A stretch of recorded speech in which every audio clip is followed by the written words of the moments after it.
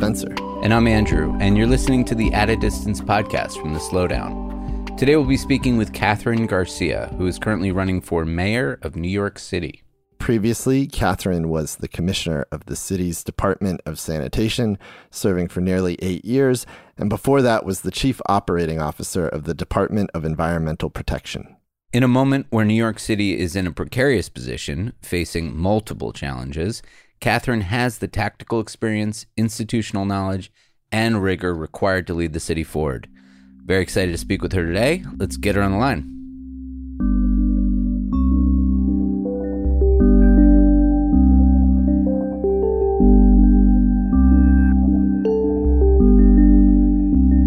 Hi, Catherine. Welcome to At a Distance. It's so great to have you with us today. Thank you for having me. So just to jump right into it, you've never run for elected office before. Your entire career, you've been head down, running city agencies, managing multiple crises for New York over the years. And instead of politicking at events, developing donor support, you've been doing the work. Why did you decide to run for mayor in this election, in this moment? Yeah, the city is facing some really tough challenges. And I've seen firsthand how important it is who is sitting in that chair, being decisive or not being decisive, being in the details on the implications of budget decisions. So it is why I got in and why I thought at this particular moment, my skill set was uniquely needed in the city of New York. Well, you've been known to say you may not know my name, but you know my work. I have said that a few times. Yeah, so let's get into some of that straight away. Beginning with Hurricane Sandy, what was your job at the time and how did you respond to that situation? So at the time, I was the chief operating officer for the water utility, which meant my responsibilities spanned from the watershed upstate to the Rockaway wastewater treatment plant and all the other 13 treatment plants in the city and all the pipes in between. During Hurricane Sandy, I was the incident commander for the department, making sure we were moving things around, figuring out how we were going to staff things, and really coordinating with all of the other incredibly talented people at the agency. Mm. And, you know, you were also experiencing whatever personal trauma from it yourself. You had a family, you had a place to live that was under a crisis. What was going on with you personally, and how did you manage that, you know, long hours, insane commitment to focus on the job? When the city is confronting something of the magnitude of a Hurricane Sandy, you just got to head down and put the work in. So I did actually stay overnight at headquarters in those early days. You don't actually have to stay overnight all the time, but there are certain times where it is required. And, you know, I had, well, I guess they were relatively small, medium-sized children at the time. You know, they and their father were sort of hunkered down at home. And you were trying to save the city situation. And how did you sort of find ways to innovate in terms of what to do next, in terms of accessing the private sector, figuring things out? Because as we saw, it was too big for the city in many ways. So it was about being able to have relationships, particularly with people in the construction industry. And many of the staff who have those day-to-day relationships were coordinating on bringing in submersible pumps ahead of the storm, making sure we had the sandbags ready ahead of the storm. And so we were able to really jump on that quickly. I did get a phone call from the Nassau County executive saying, I hear you have submersible pumps. I'm sending the sheriff to get them. And I was like, okay, we're done. So, but we ended up relying on military personnel to help bring in generators, relying on our own staff from upstate to bring them downstate to make this work. It was an all hands on deck achievement for the department to be able to come back. But then it was also, you get things stable, you're going to have a longer period of recovery, and making sure that you put people on the recovery who are strong, but that you don't lose sight of your longer term goals. Before we move on, I just want to point out that, you know, it comes down to people. We think of these as kind of positions and people in power that talk to each other so nicely. But at the end of the day, it's relationships that are about individuals. And have you noticed that the way you've approached your job over the years has developed relationships of trust that you've been able to call on in moments of crisis? So it is about not only relationships of trust, but even understanding who you're going to call. Who is that person who's got that special thing? And even sometimes it can seem so small, but during when we were doing the food delivery program, we're just standing it up and we ended up making it electronic, but initially to get it off the ground, paper routing sheets. Yeah, the first night they're literally hand cutting them to hand to drivers. And then it's like, oh, the police department has perforated paper. Somehow perforated paper can become important. And like one of the members of the staff, I was like, we need to figure this out. And they were like, I know that they have perforated paper. And that is how we were able to get that done. But it is the small and the not so small, but being able to call and ask for help. Say, I need this skill set. Which begs the question of how could you run the city if you haven't worked through the agencies? It's like, it seems inconceivable. It is a strange way that we hire for the role of mayor. That this is the process we choose as our interview process. And that we tend to select people who have been in politics and not delivering services to New Yorkers. And that is the entire job of being mayor. Well, I wanted to mention your work as the city's sanitation commissioner. And I think, if ever there were a role that were about cleaning things up, that would definitely be it. You oversaw an agency of more than 10,000. You brought about these large, both literally and figuratively, sweeping changes to the department. What were some of those? Could you talk about some of the work you did there and the things that have stuck with you the most in terms of what you'd like to achieve as mayor? It has been a real transformative experience for the Department of Sanitation over the last few years. Not only what we were doing on the environmental front, banning styrofoam, banning plastic bags, rolling out the largest food scrap collection program in the country, being able to put together an electronics collection program for city residents. But it was also about transforming how did we plow snow? How are we going to reroute trucks and bringing technology to the department? Because it was literally like a logbook for a logbook, and they had these pens with the green, the red, the blue, and the black ink so that they could almost do hieroglyphics. Like if you're writing about snow, you only write in red. And that is all now computerized. There was literally a plastic board where you'd put names in every day with the truck, and that is now all electronic and can be moved around and reset. Actually, if I still had access, I could do it from here in my living room. And it made us much more agile during COVID. And even something simple, giving turn-by-turn directions for routing during snow to the truck for the sanitation worker. So that they're not actually looking at a piece of paper in the middle of a blizzard and trying to drive. Of course, a lot of this work, and I do want to get into the climate crisis in a little bit with this conversation, but sanitation certainly connects to environment and climate. Could you talk about the work you did in that capacity while in that role? Absolutely. So it was about expanding programs for New Yorkers. It was about making sure we had curbside collection of food waste, because that's a third of our waste. It's about 1 million tons a year. It was also pushing through on increasing the percentage of our paper and our metal, glass, and plastic that are recyclable. It's also about a third. And usually we're getting about a little bit over 22%. Some portions of the city do far better than others. But taking on pieces of particularly the plastics industry where you can't really recycle it. It's not really working, and getting rid of those products. But we also had some fun in the department. We had a food waste fair, 2 of them, where chefs would create basically dishes out of things that would normally have gotten thrown away. Some people have been making beer out of bread. because there's a tremendous amount of bread either purchased or baked for restaurants that goes to waste at the end of the night. But we also had a fashion show with Heron Preston to talk about textile waste and being able to do some of the collections of textile waste and work with Housing Works and Goodwill to support programs where we'd put a bin in your apartment building and you could just put your clothes in there.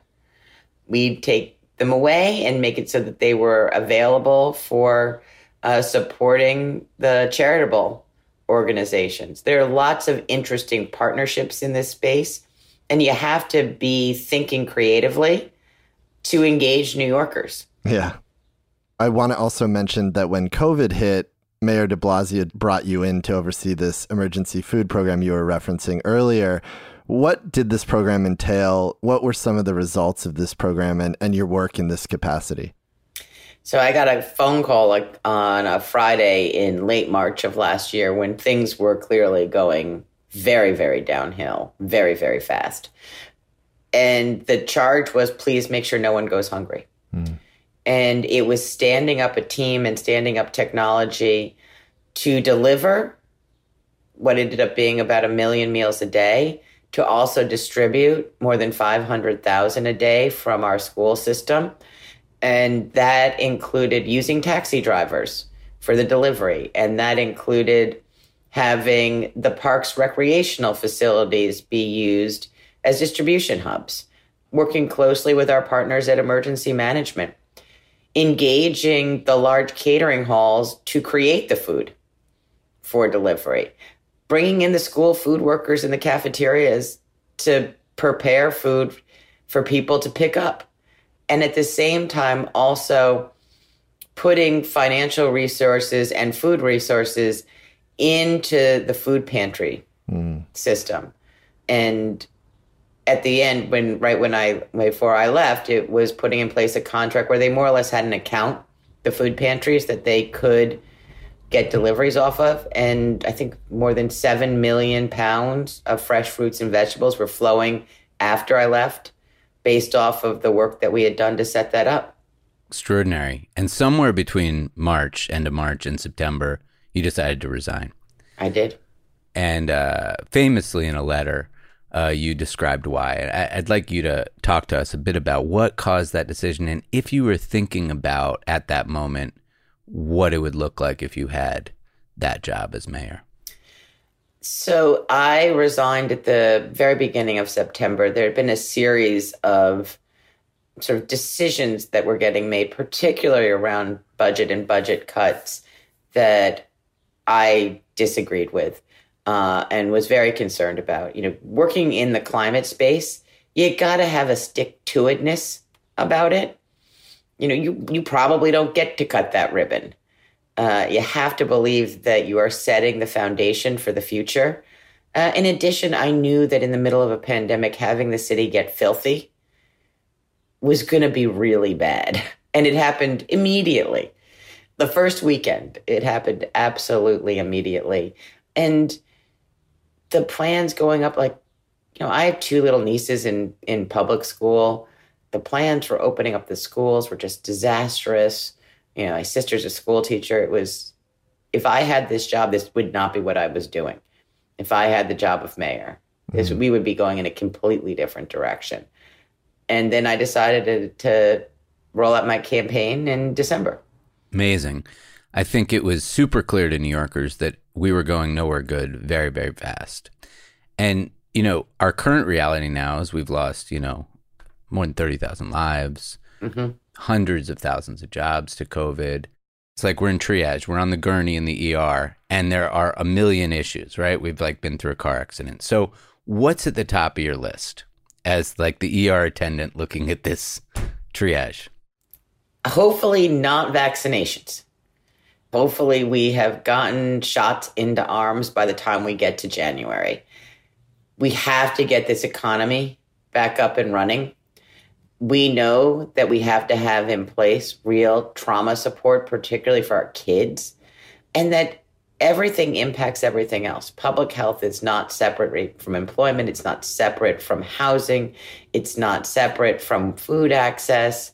You have to bring in the team so that we get our economy back up and running, and we are doing the pieces to support that, which means we've got to feel safe in our communities. We've got to get kids back in school, and we got to keep the streets clean. Yeah. And I mean, one of the things you're talking about is safety, right? And shootings have nearly doubled from 2 years ago. There's random violence on the rise. I mean, if anyone has Citizen App, it's like popping off more and more and more every day. How do you plan to support the police here while at the same time kind of evolving our policies about policing in this city? I bring to the table what no other candidate brings, having managed a very large, very male, uniformed organization. Police officers want the public, they're people, they want the public to think they're doing a good job. And that is going to mean that we have to do some transformational reform to get trust from communities, and so that everyone does feel like police are their guardians. Leading in this type of environment is about being tough but fair. And that is what I have done. Do you think that there are some core things that need to happen? Like, does it need to be harder to become a policeman? I think there needs to be a lot more training. You look around the world, and I think Germany trained their officers for 3 years. I'm not saying we would go that long, but having more training, having officers be older, 25 is just a different age than 21. Mm-hmm. Having them live in the city, putting in training for our frontline supervision, promoting people who are doing the right thing, having neighborhood cops really have the time to do the neighborhood stuff and not just respond to 911 calls, and then clear and consistent discipline that is fair to police officers and that is trusted by the public, that it is moving quickly and expeditiously, and that respect is happening not just about the egregious acts of violence that we've seen from officers across the country, but also just the day-to-day respect that we need to have for one another. And mental health partnership. Yeah, mental health professionals have to be embedded with our officers. So you were mentioning public health earlier, and I was wondering if you could define how you think about public health for us, and also how you hope to make the city more healthy, livable, equitable if you were to become mayor. Yeah, so we do need to have a livable city. It is one of those things that will make a big difference in terms of how we come back and whether or not we are getting people to stay here, to move here, and to visit here. And public health is really much broader than just what we think of as health care.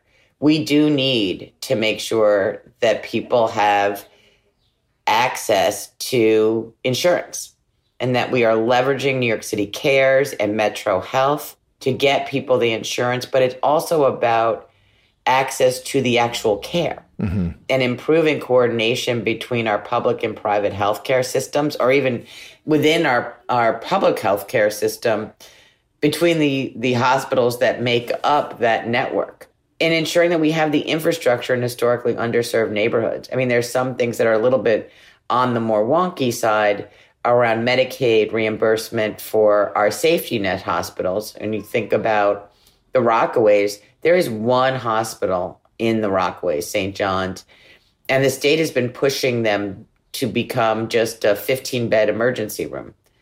Rather than having a full-service hospital on the peninsula, you're not close to another hospital when you're in the Rockaways. And you also have to close the maternal mortality gap. You are 8 times more likely to die in childbirth if you are a Black woman than a white woman. Having midwifery and doulas available, but it's also about the overall health care for women. Do you have access to healthy food? Are you getting care for chronic underlying illnesses? What we all learned is that, the chronic underlying illness that was running rampant made you super vulnerable to COVID. And now that we've learned that, we have to fix it. On the climate front, you've described the want to create the most climate-forward city on Earth. And I'm wondering, what does that actually look like in your mind? So there are a couple of really key pieces to my climate proposal. But first is how, through the lens, do I view all the other policies? Housing, NYCHA, transportation. You have to have climate centered in those conversations. It's about having a renewable Rikers with wind and solar and batteries and compost facilities. It's about putting a green roof on every school, doing 150 million square feet of new green space and rethinking the public realm so that we have a stronger tree canopy, that we have rain gardens to absorb stormwater and flooding, which also not only for the long term, but because it will clean our air now, will make us healthier now, electrifying our fleets, getting local law 97 and decarbonizing our economy right as we move forward, making the investments in bringing down renewables from upstate and from Canada. You got to love some solar and some hydro. But also, this is a really big opportunity for new jobs in the city of New York. And we need to start training people for offshore wind right now if they're going to be the ones getting the jobs when it comes in a year or two. Given your work around Sandy, I'm wondering, how are you thinking about flooding, the rising risk of floods to the city, and how do you think innovation and design, something like, Big's Dryline, could be harnessed to protect neighborhoods? So there are a couple of pieces. There are places where we should do hard infrastructure.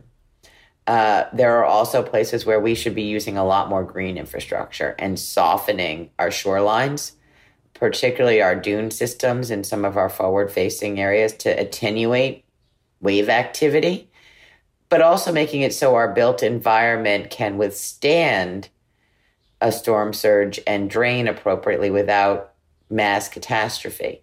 At Red Hook, they are creating what are called lily pods or pads. I can't remember exactly which one it was, but it allows the water to sort of move around in certain areas, but protects the overall building and its electrical supply. When you think about it, Battery Park City did not go dark during Hurricane Sandy because their mechanicals were not in the basement. Ensuring that where the built environment is prepared to withstand it is very important, but creating pathways for water to find its own way and protect us is also something we need to be working on. And also, it's not just the South Shore. If the tides had been 12 hours different, it would have been the Bronx and northern Queens we were talking about. There are 520 miles of coastline in this city. We have to have climate districts. So we are working with communities to make sure that they understand what the options are and how we are going to protect them. But there's more than just storm surge in the challenge of climate. There is high heat as well as, very significant rainfall. Hurricane Harvey wasn't a wind or a storm surge for Houston. It was 54 inches of rain in like a 2-day period, which is more rain than we in New York City get in a year.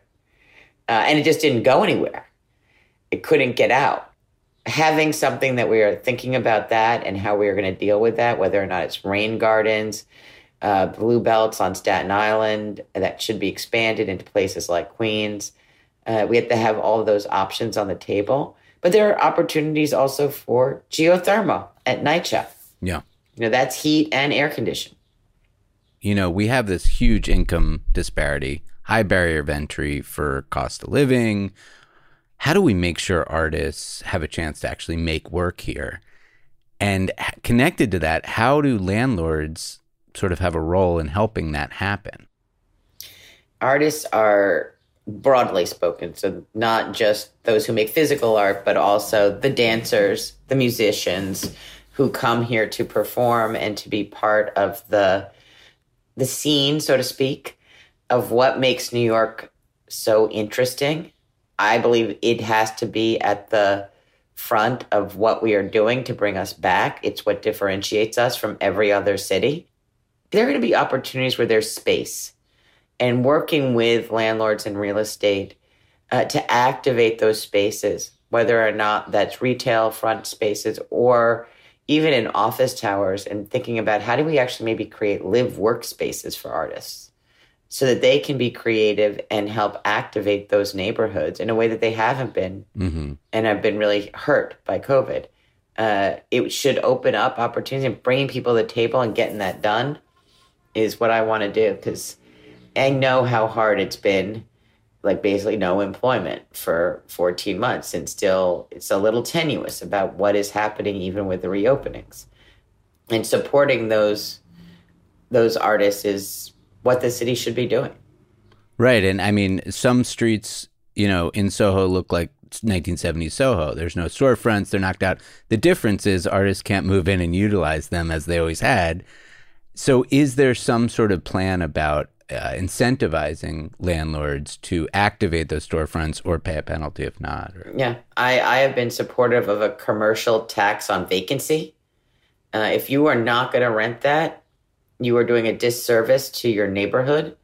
I want people in those. I mean, not only in Chelsea, I'd say another area is 42nd Street. All along 42nd Street, there's nothing in most of those storefronts these days. Having artists or galleries or something going on that is productive and vibrant is really important. So your identity is distinctly New York. You were adopted as a baby by a teacher and a labor negotiator. You grew up in Park Slope.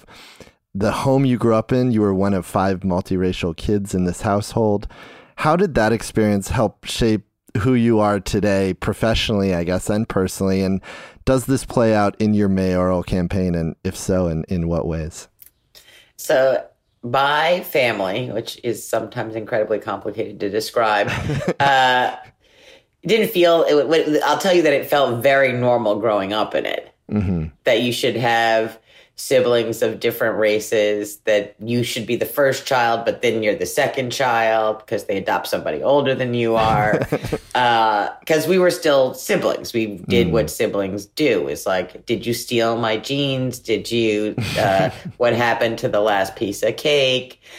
But I also knew that we were often treated differently. I feel like I began to see that in my late childhood, that people perceived me as not a threat and often perceived my brother as a threat once he was no longer little, because now he's 6 feet tall. And I mean, he's complete mush, but I could tell that by body language, not that anyone ever said anything. It's much more insidious than that, that they perceived him very differently than they perceived me. But what happened at our dinner table was a lot of conversation about, what is your life's mission?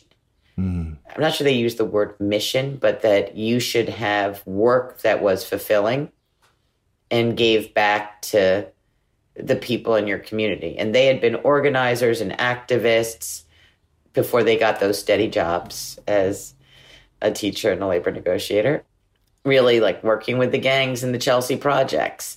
And so they had already committed their life's work to really be in public service. And that was held up as the highest calling. So you've now received the endorsements of both the New York Times and the New York Daily News. What do these mean to you as a lifelong New Yorker? Well, I have to tell you that I have not bought a physical paper in a very long time.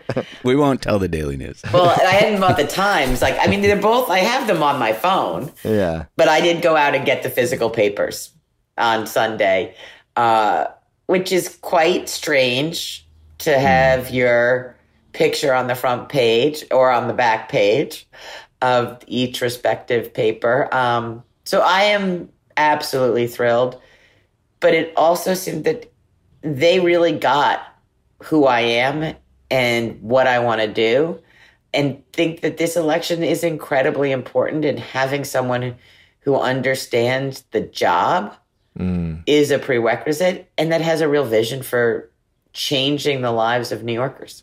I think it's worth noting that if elected, you would be the city's first female mayor. And also the city has never promoted a bureaucrat from within the city government.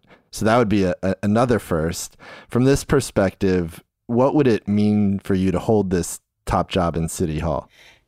Being the first woman, and by the way, it's about time. It's only been 400 years to be able to break that glass ceiling and bring my life experience to the job of running large organizations, many of them primarily male, but also having been like a working mom and the policies that we create around how do we support women. When they said the hybrid school system, I was like, how is anyone going to go to work? You have no predictability. And we know from the data that 1 in 4 women step back. The backup plan to the backup plan was women. When we don't center women in the conversation and presume that they are just going to take care of it, we get left out. And I bring that to the table, but with, a little bit of funness to go with it. Yeah, New York City needs a cool mom that gets things done. It needs a cool mom.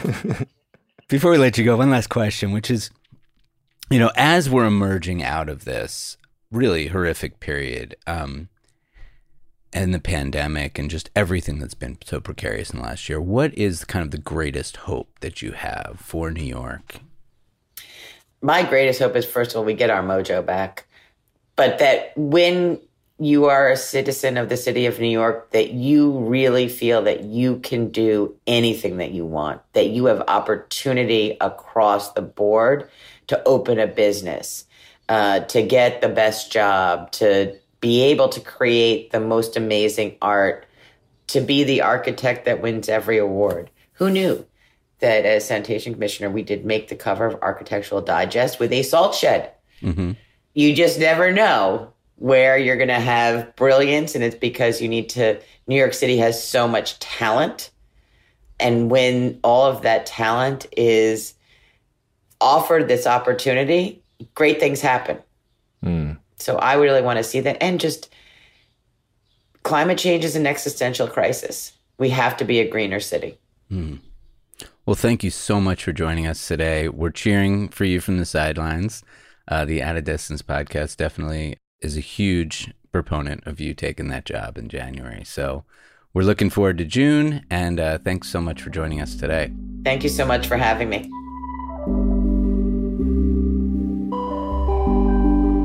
Thanks for listening. To hear more episodes of At a Distance, you can find us on Apple Podcasts, Google Podcasts, Spotify, or Stitcher.